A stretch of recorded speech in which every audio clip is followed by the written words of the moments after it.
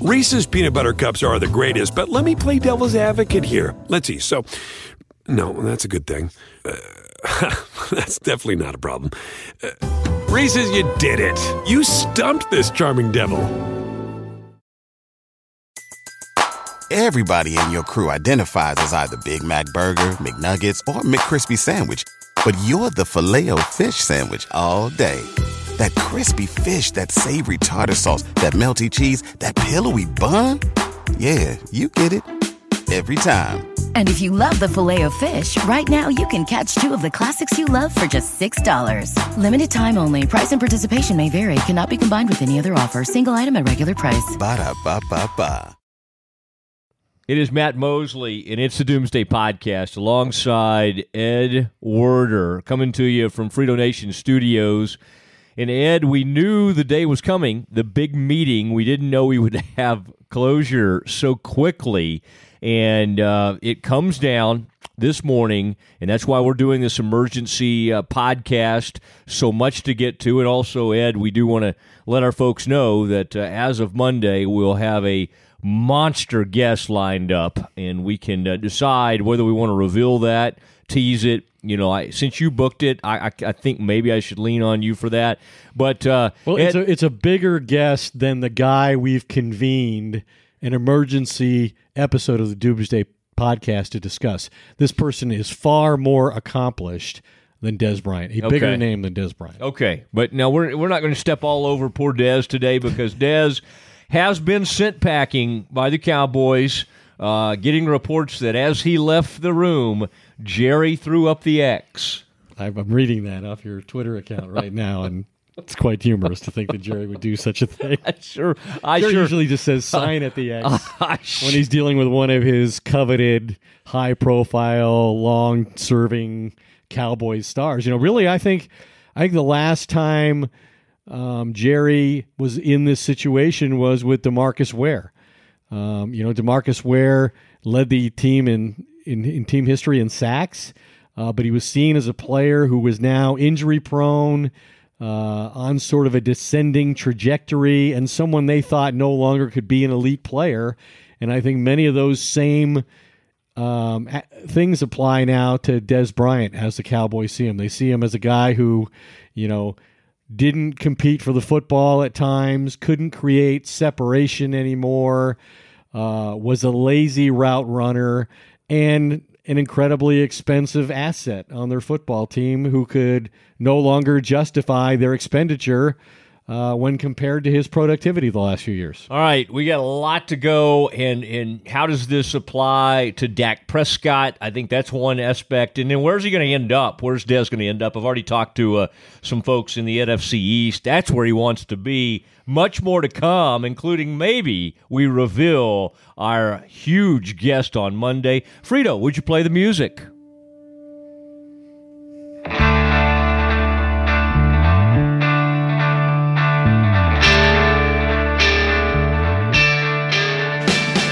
And there it is. It is the sign. Ed, we got a huge podcast we're going to be releasing on Monday, but this felt like a time we needed to get the gang together for an emergency podcast. News coming down. We knew the meeting was going to happen today. Jerry and Dez meeting at the Star in Frisco, and then soon after that, word begins to float out. I believe Adam Schefter and others had some of these various reports that it looked like it was headed toward a release, unless there was a huge change of heart. Well, one of the things when you're bringing in a player who's been as important in your organization's history as Dez has been in recent years, and you've decided that you're going to have a conversation with this player about cutting his salary, you've already decided that you are willing to proceed without him. Now, apparently it never got to the point where they offered him a number and said, will you play for this? And I think one of the things that complicates that option and maybe eliminated it altogether for Steven and Jerry, was Dez's volatility. In a lot of situations, I think the fair thing to do when a player's not justifying his contract with his performance, as Dez has not done since he got the big money 3 years ago, as a franchise player is you can offer him a lower base salary and say, we'll let you have the opportunity to make it back through incentives. But with Dez and his behavior at times during games, which went from passion a few years ago when they were still in love with Dez to what Steven called a distraction this offseason, then you're putting him in a situation where if he's not getting the ball at a certain point in a game, he might be destructive because now it's costing him money not to get opportunities. We've already seen how he reacts to not getting opportunities when he thinks he should. Now, if he's losing money over it too, I think that could be a very detrimental situation. And that may be why ultimately they decided to just move on rather than offer him to continue playing for the Cowboys with a pay cut. But I think the thing most people believe is kind of unfair to Dez in all of this is the timing. And that's where this differs from DeMarcus Ware.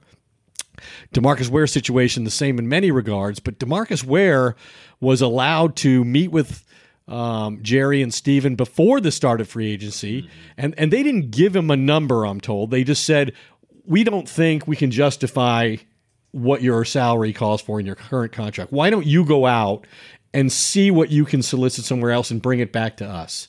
Well, he went out to Denver, obviously, on the first flight, got the big money deal from Denver that Dallas wouldn't pay him, almost identical, and that was it. He was a former Cowboy.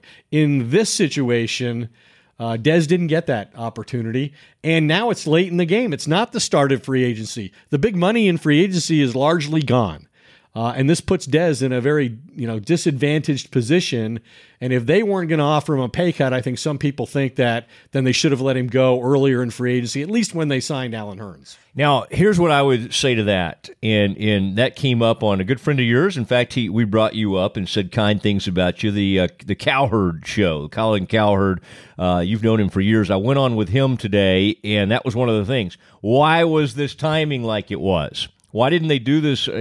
Have they done Dez wrong? And I would just say this. There's a couple of things at work here. I think sometimes it takes, and we saw it with T.O. a little bit.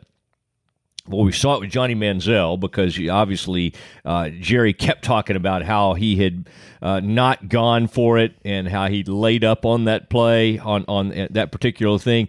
I think Steven needed time. Yep. And maybe others in the organization, from what I've been told, I don't think Scott Linehan was probably the offense coordinator for the Cowboys, was lobbying that hard for Dez. In fact, I could probably make an argument that he was going the opposite direction. Garrett may have just not really gotten involved either way, which is sort of Garrett's way at times. But he didn't. Garrett, I didn't get the sense fought for him and said, we have to keep him. Let's not let him get away. So I think that was at play, and so the Cowboys were sitting there sort of waiting on, okay, we've got to get this timing right. We got to get Jerry to where he's comfortable doing this. And I think all of that played a role. And then it was like, well, is there any – let's go get Deontay Thompson and let's go get Allen Hurns. Did they need to wait to see if they could get adequate enough players to – not replace him, but at least put themselves in a better position to release him?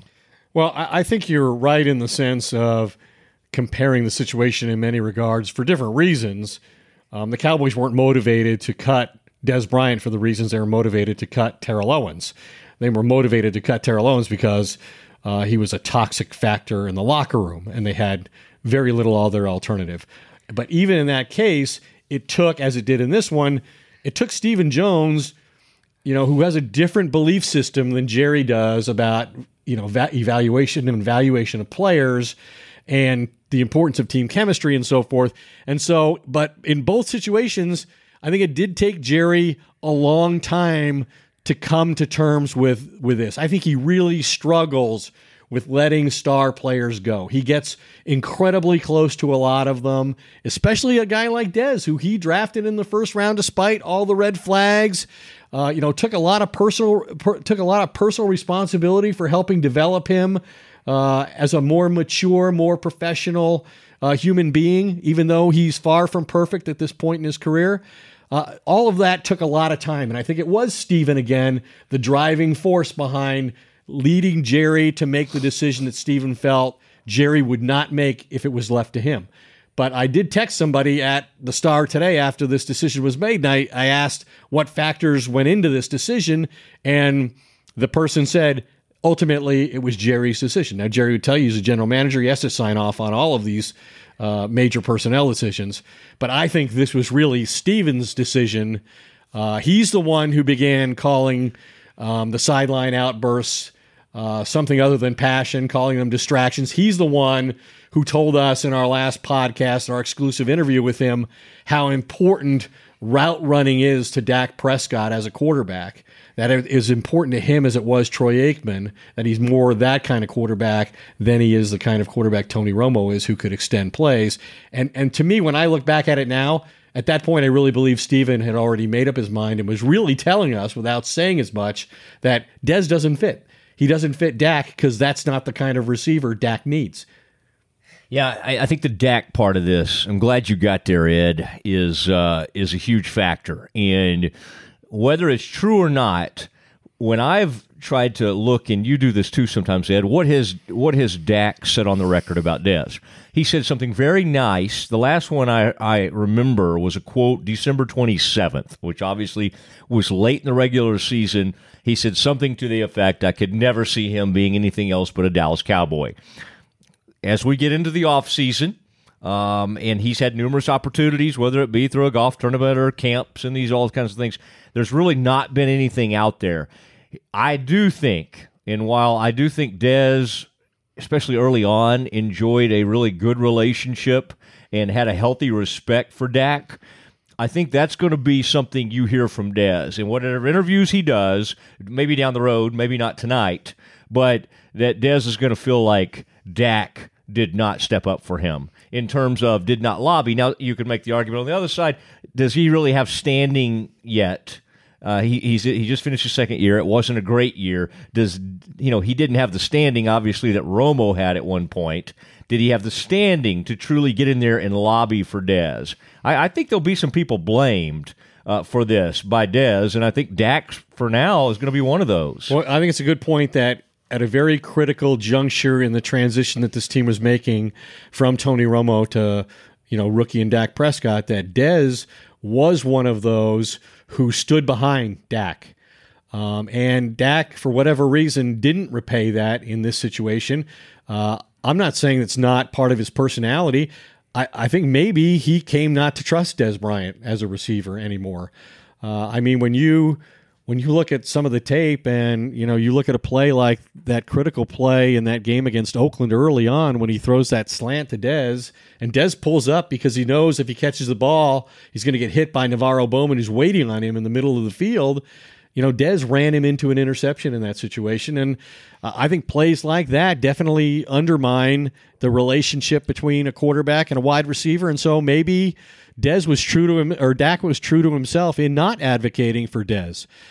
Maybe he does want a different kind of receiver. Obviously, this is a very pivotal season, I think, in Dak's career, and he can't afford those receivers creating those kinds of mistakes that cost him, personally, and cost the team as well. So that may have been part of it. But the reality is, and we said, and Stephen made this point, and underlined it when he was talking about the importance of route running and that the receivers are going to be held accountable for properly running routes because that's what this quarterback needs. Well, let's just take a quick look at the numbers.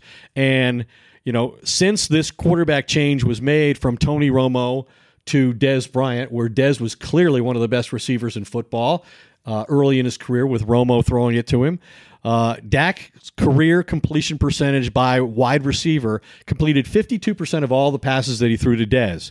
He completed 68% of all the passes he threw to other receivers. Now, obviously, some of those are running backs. Some of those are, tight end, Jason Witten type throws that are not as difficult.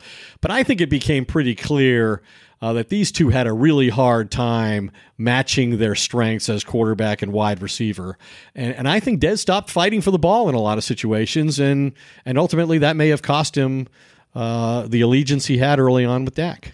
We remember in the aftermath of the T.O. years, there were receivers like Miles Austin, He was coming up at the time, and then obviously his career was able to kind of take off without T.O. there. LaRon Robinson actually put up huge numbers with Tony. I think Tony was able, and to this day, I don't think Tony has said anything disparaging about T.O., but Tony was able to kind of breathe again. I mean, it is when there's that huge of a figure in the locker room or that huge of a personality, and you're going to see it today, Ed. We've already seen it from some of the tweets from the players. Taco Charlton's new to this team. He's going into his second year, and he's quoted in his tweet, he says something about, this is BS. I mean, there were a lot of fans of Dez. Dez is a very popular guy in that room, and so now this is something Dez pointed to. I was going to read this. This comes from Jerry's release, and when somebody put this out, Dez has been very busy on Twitter today. When someone tweeted this aspect of the statement out, Jerry's statement, Dez put whatever the eyeball icon emoji is or whatever, and kind of pointed like, you're onto something here. We arrived at this crossroad collectively with input from several voices within the organization. Ultimately, we determined it was time to go in a new direction. Now, this is one of those interesting things. I think people like T.O. and Dez and others over the years have an incredibly difficult time. Jerry has had such a paternal-type relationship with them that it's hard to sit there and go, Jerry doesn't want me anymore? So, in a sense, when you see these words, that's the first thing I noticed Dez kind of clung on to.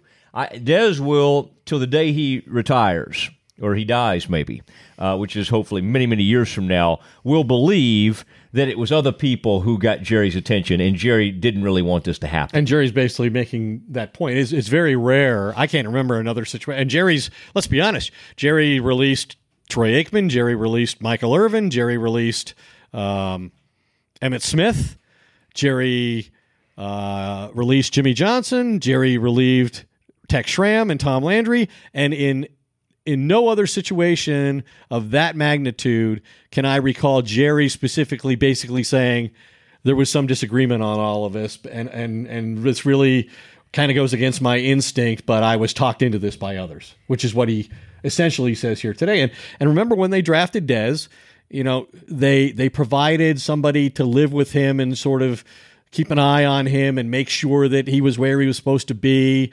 There was even, reports that Jerry was managing his money, that Jerry had control of Dez's checkbook at times.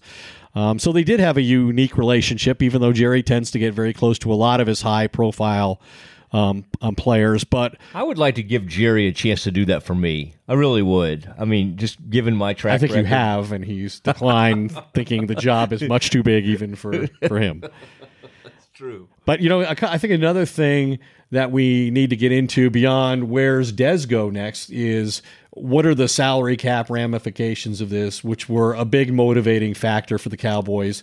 And it's interesting to me that they have not designated him a June 1 cut. So that would indicate that they're taking the entire cap hit now. That's $8.5 million. Which is a very significant amount because they still are being charged for Tony Romo a similar amount.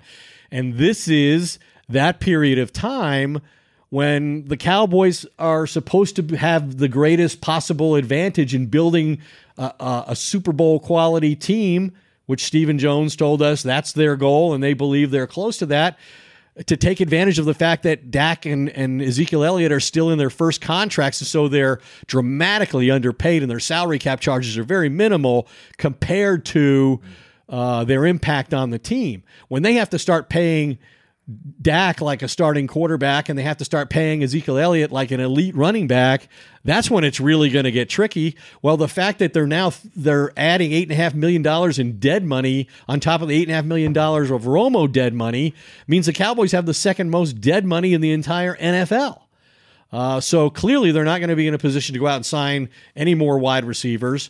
Whatever help they get, the replacement in all likelihood for Dez Bryant is either going to be Allen Hurns, whose numbers are quite similar over the past few years, quite honestly, to Dez Bryant's. But that's Dez playing poorly. That's Dez playing badly enough the Cowboys don't want him on the roster anymore. So now they pretty much sent a message to everybody in the NFL when the draft is unraveling next week that if there's a receiver you want to go up and get, you better go get him in front of the Cowboys, because the Cowboys need a starting caliber receiver in the first or second round of this draft. And that's one of the goals as we continue the Doomsday podcast, Ed. I'm going to, in our huge guest, and we'll reveal that to you in a few minutes here.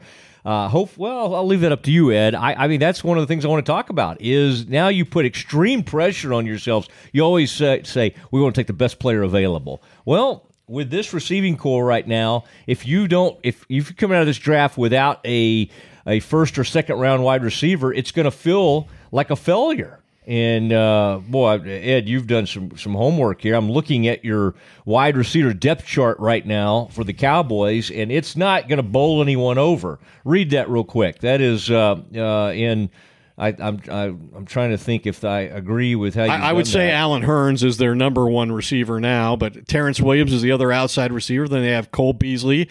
They have Deontay Thompson, who's a speed guy that they signed in free agency, and they have Ryan Switzer, who they drafted last year, whose only real impact was on special teams. So that's the list of receivers that they have right now.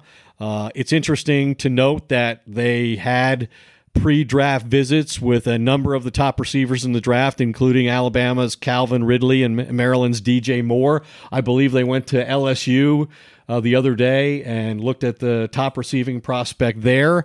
But again, they've kind of tipped their hand here that they need early in this draft, either in the first or second round, they need a starting caliber player at that position. Yeah, it's they've put themselves in an interesting spot here for sure. And just for further context, Ed, to what you were talking about, I believe if they had done that post June 1st, cut and had designated Dez as that, it would have been somewhere around $12 million they could have saved against the cap. By taking this immediately, it's the $8 million which you were referring to. Now, technically, I do think they have a little wiggle room if there was somebody out there. I mean, it's not like there's flush with wide receivers out there.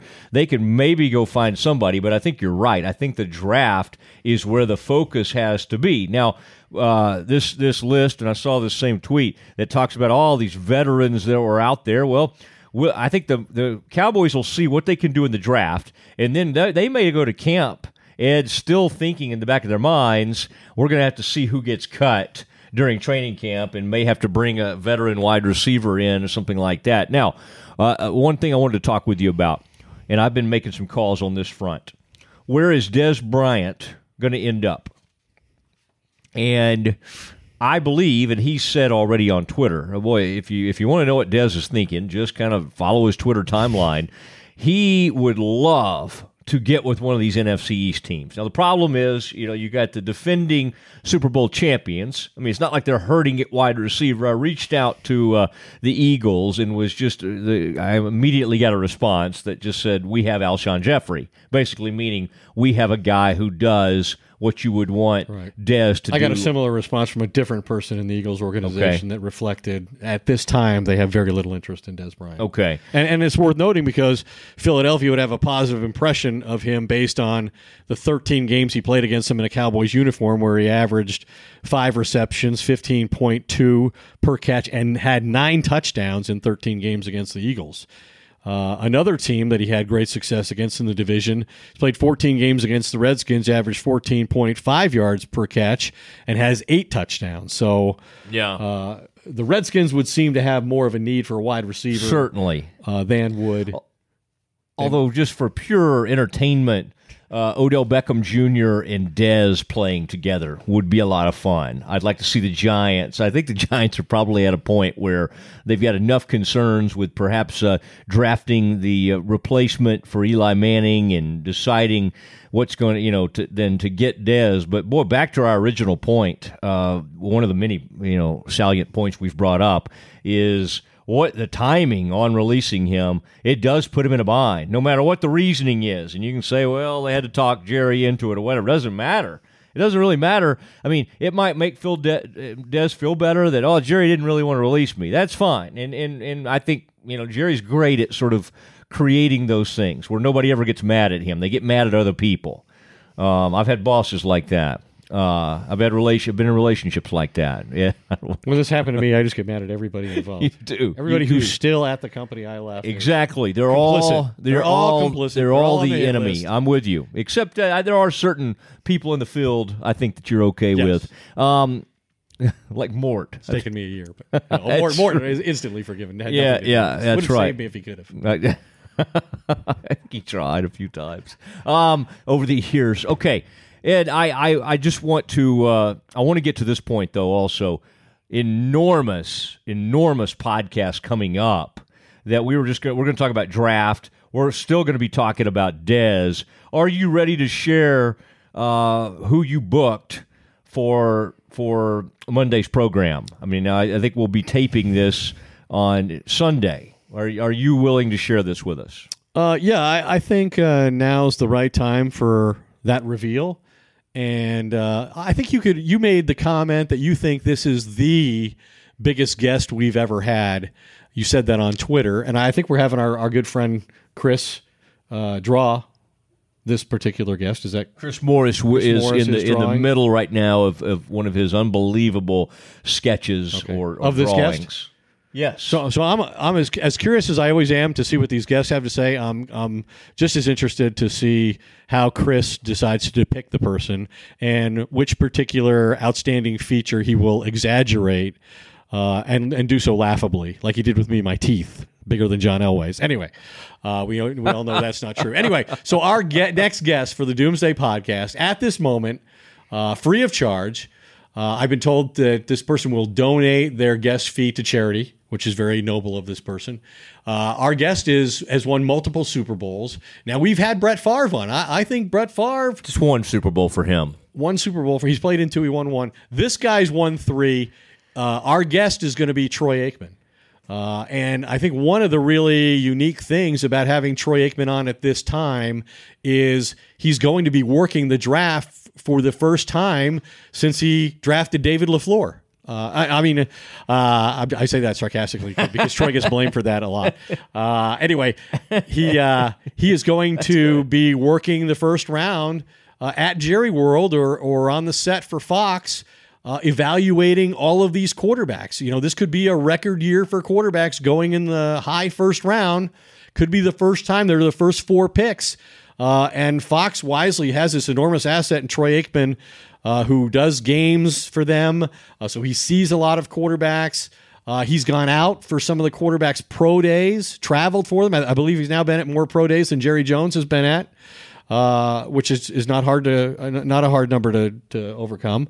But Troy Aikman will be our guest on Sunday, and we'll get to talk to him about his perceptions of the Dez Bryant move, the Dak Prescott's future, and as well as who does he think is the top quarterback in this draft. He obviously went to Oklahoma early in his career. Baker Mayfield went to Oklahoma. He was drafted as a number one pick in 1989 as a quarterback out of UCLA. Josh Rosen may be the number one quarterback prospect in this draft. So I think Troy will impart much wisdom on Sunday. I want to ask Which means we have to impart far less. Yeah. Which is always puts me in a more comfortable situation. Yeah. I'm with you on that. I want to ask Troy if he ever asked Jerry to release Michael Irvin. I don't think Michael ever went across the middle and turned down a catch to avoid a hit. I think Michael's thing used to be, I trade concussions for receptions. That's what he used to say. Dez stopped making that deal at some point last year. Michael might rethink that now. But one knows? other thing, I don't know if I think we're coming to a conclusion here.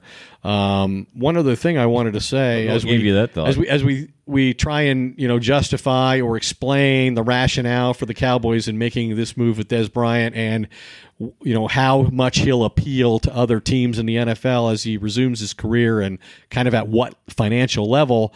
One source of the Cowboys told me that, quote, he has slipped a lot in recent years. And I don't think they meant his footing was bad. I think they meant that, his play has begun to deteriorate in many different regards. He had the worst catch percentage in the entire league last year. By some measure, he led the NFL in drop passes last year. And, a lot of people obviously want to blame Dak Prescott for a lot of that, given how successful Dez was when he played with Tony Romo, who a much more prolific and accomplished passer at the end of his career than Dak Prescott is right now. And maybe Dak will never be that kind of quarterback. But obviously the Cowboys put a lot of the blame for the failure of the offense and the passing game in particular on Dez Bryant with this move to release him today. Yeah. And just for some perspective, I've noticed you brought up and others, when they, when Dorsett was traded, when Emmett was released, when Troy was released. I mean, yeah, these things happen to legendary type players in this franchise. But this to me feels so different than even when they released T.O. This is a beloved player by many. And, I mean, when you go to the Cowboy Stadium and who's wearing what number? I mean, 88, the Dez Bryant number, I think, has as many as anybody. Well, look at the legacy of that number. And he lived up to it. Yeah, for a good while. Drew Pearson, Michael Irvin, and but Dez this Bryant. is happening at age 29 when those other players still had a lot left in the tank. Mm-hmm. And so this is fascinating to watch. And receivers at 29 don't generally lose it like running backs do, right? That's true. And I think that's happened here. I think Dez has said he's going to be, exceptionally motivated now that he's had this experience.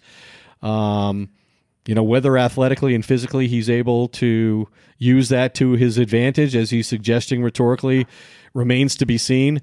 But it's kind of amazing that, 3 years ago, people were talking about Tony Romo, Dez Bryant, and DeMarco Murray. They're the next triplets. They're the next Aikman, Irvin, and Smith.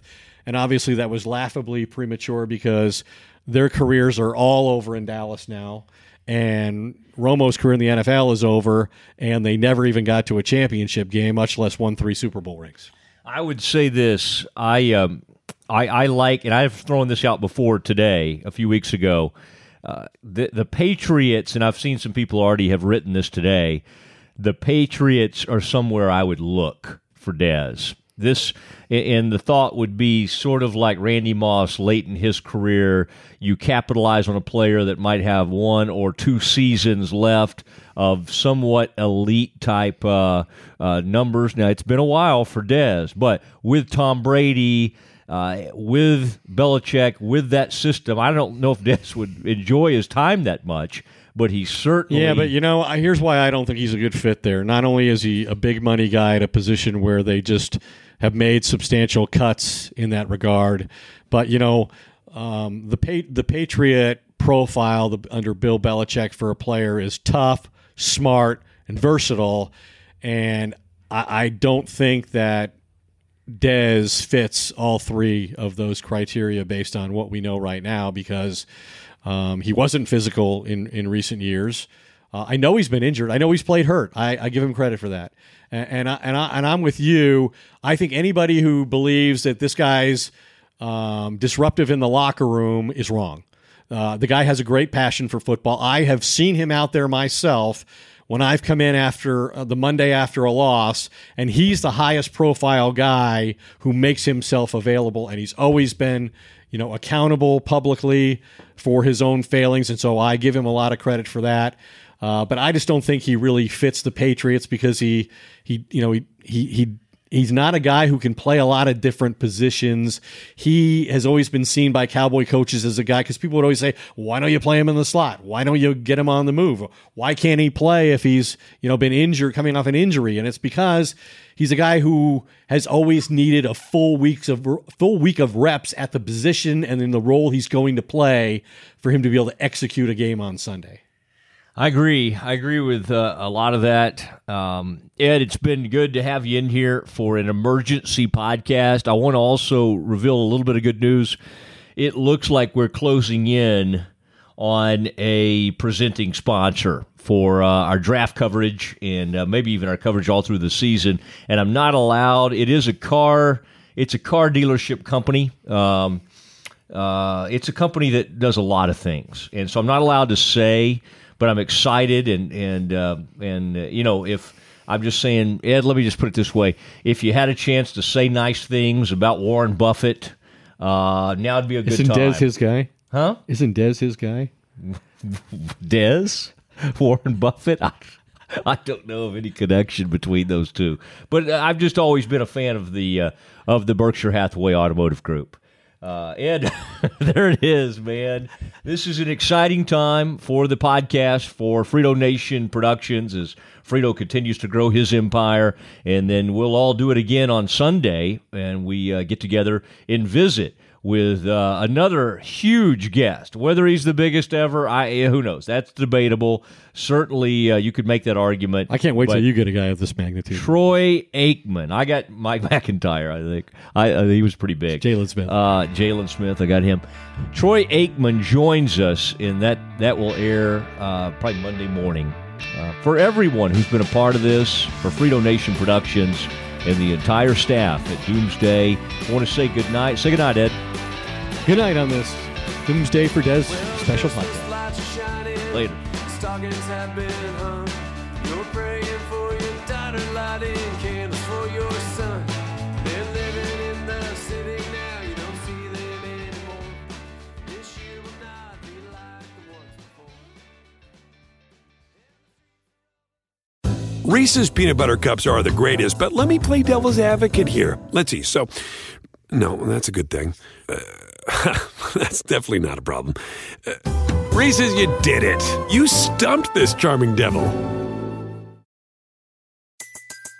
Everybody in your crew identifies as either Big Mac Burger, McNuggets, or McCrispy Sandwich. But you're the Filet-O-Fish Sandwich all day. That crispy fish, that savory tartar sauce, that melty cheese, that pillowy bun. Yeah, you get it. Every time. And if you love the Filet-O-Fish, right now you can catch two of the classics you love for just $6. Limited time only. Price and participation may vary. Cannot be combined with any other offer. Single item at regular price. Ba-da-ba-ba-ba.